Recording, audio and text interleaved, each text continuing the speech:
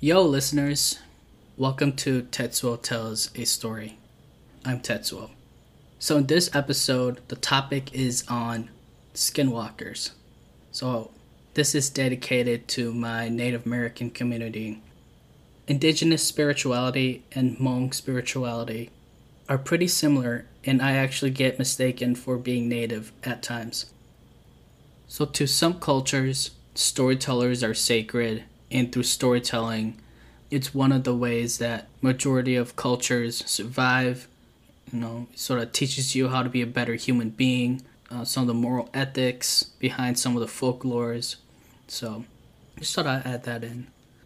To begin, we'll have a short background on skinwalkers and then start with the 4 true skinwalker encounter stories. So, backstory to skinwalkers. So, the actual name for skinwalkers is Yenadoshi in the Navajo language. So, it is a witch that has the ability to shapeshift. Specifically, these stories are told in the Navajo culture.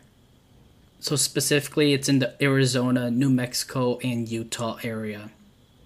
There are people that dabbled in blood magic and or witchcraft. So this is a direct quote from Legends of America. Quote, "In order to become a skinwalker, he or she must be initiated by a secret society that requires the evilest of deeds, the killing of a close family member, most often a sibling. After this task has been completed, the individual then acquires supernatural powers, which gives them the ability to shapeshift into animals. Most often, they are seen in the forms of coyotes, wolves, foxes, cougars, dogs, and bears. But they can take on the shape of any animal. They also wear the skin of the animals that they transform into, hence the name skinwalkers. Sometimes they wear animal skulls or antlers on top of their heads, which brings them more power. They choose what animal they want to turn into, depending on the ability needed for a particular task, such as speed, strength, endurance, stealth, claws, and teeth, etc. They may transform again if they're trying to escape from pursuers." Unquote. So skinwalkers are actually something very serious. There was actually a Navajo witch purge that occurred in 1876. Alright, let's get on with these 4 true stories of skinwalkers.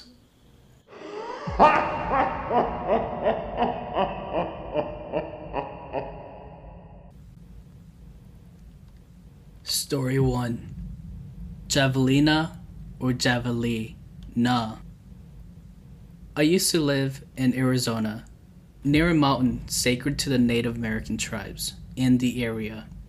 There were a lot of skinwalker rumors in the area. My friends and I loved camping and were lucky enough to get permission to use a site near the mountain, which is along the Salt River, for a weekend. First thing, you must understand that we were a pretty sheltered group of kids. We didn't use drugs and alcohol only in moderation. We mostly went out to share creepy stories around the fire camp and to nerd out for a night or two. We spent a lot of time in the desert and were all familiar with land and wildlife, even the rarer species. We were sitting around our fire listening to river and the animal sounds all around us. Crickets, cicadas, birds. The moon was almost full, and the desert was beautiful. Suddenly, everything goes quiet. Just the sound of the river remains, and even that seems creepy. The air grew still and seems to get cold. We hear rustling in the undergrowth across from our fire, and out steps a javelina.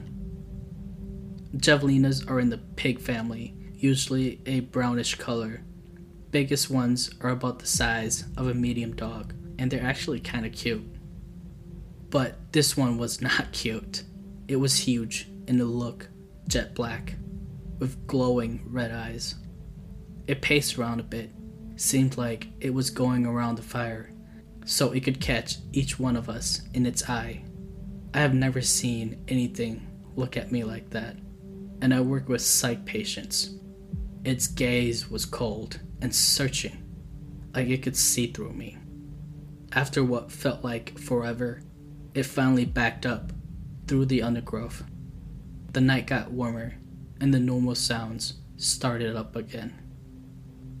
We spent the rest of the night very close to the fires, and GTFO'd as soon as the sun rose.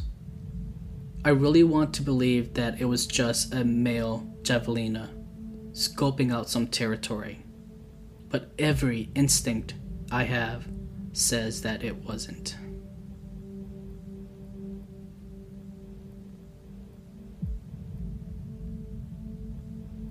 Story 2. Brother, oh brother, where art thou? I went hunting on an 80-acre forest. I lost sight of the main trail, which turned out not to be far away. I radioed my brother to see where he was at. He responds that he was at the main trail, not too far from me. So I yelled out loud, "Oi, where are you?" I hear him yell back, "Over here." I see him waving his arm, so I started walking towards him. But then I regained my sense of direction and realized that I was going the wrong way. So I make a detour to the trail, and my brother was nowhere to be found. Confused, I walked down the trail for 20 minutes to my brother, who apparently was waiting on the trail. I asked him if he heard me yell and if it was him waving me to come over. My brother responds, No. I didn't wave or anything. I've been waiting for you on this trail for over 30 minutes. Since I radioed you, I didn't hear any yelling or anything. What's so crazy is that this is a private fenced-off property, and we were the only ones in that hunting area. No other cars or truck could have accessed it unless they were parked in the same lot we did. I remained silent until we got home.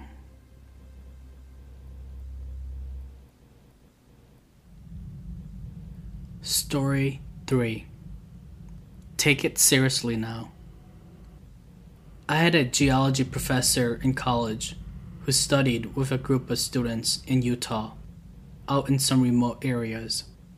He had heard the stories about skinwalkers, but hadn't taken them seriously. That was until he experienced some freaky stuff for himself. He said that one night they were sitting around the fire about a football field away from a large rock structure. Suddenly, they heard voices from up in the rocks, like dozens of people chatting, singing, dancing. They thought it was strange that campers would suddenly appear and be so loud. Then they heard the noises come closer to the rocks, getting closer and closer to them. Audibly, they were voices. As they got closer, the voices turned into coyotes, yapping.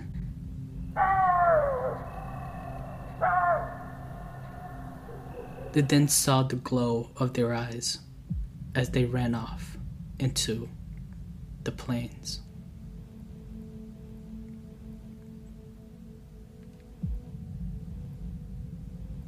Story 4. Running Coyote. This one story stands out the most. It comes from a close friend of mine. Take it for what it's worth.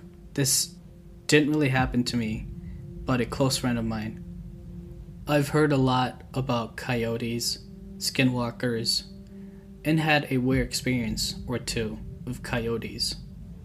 For example, the creepiest was waking up to my sleeping bag being surrounded by paw prints without ever hearing them during the night. But never anything paranormal, so to speak. Patrick's story, however, kept me from going back to a favorite backcountry secret stash. So Patrick was leaving the area one morning. He had been camping there for a couple days and said that there was a coyote that always seemed to be close by. It was in his peripheral vision, but never overt. He loaded up his truck and started driving up the washout towards the road. At the end of the wash, he could see the coyote following him. When he pulled into the road, it was running right next to him. Now, he was freaked out, so he sped up. He said he was going 35 or something, and it was running along right beside him. Definitely not possible. When he looked back, the coyote was now running on two legs and was wearing what Patrick said looked like buckskin pants. An instant later, it was a person wearing a coyote fur, keeping pace with his truck. He then looked again, but it was gone. We never went back to the Grove after that. Too scary.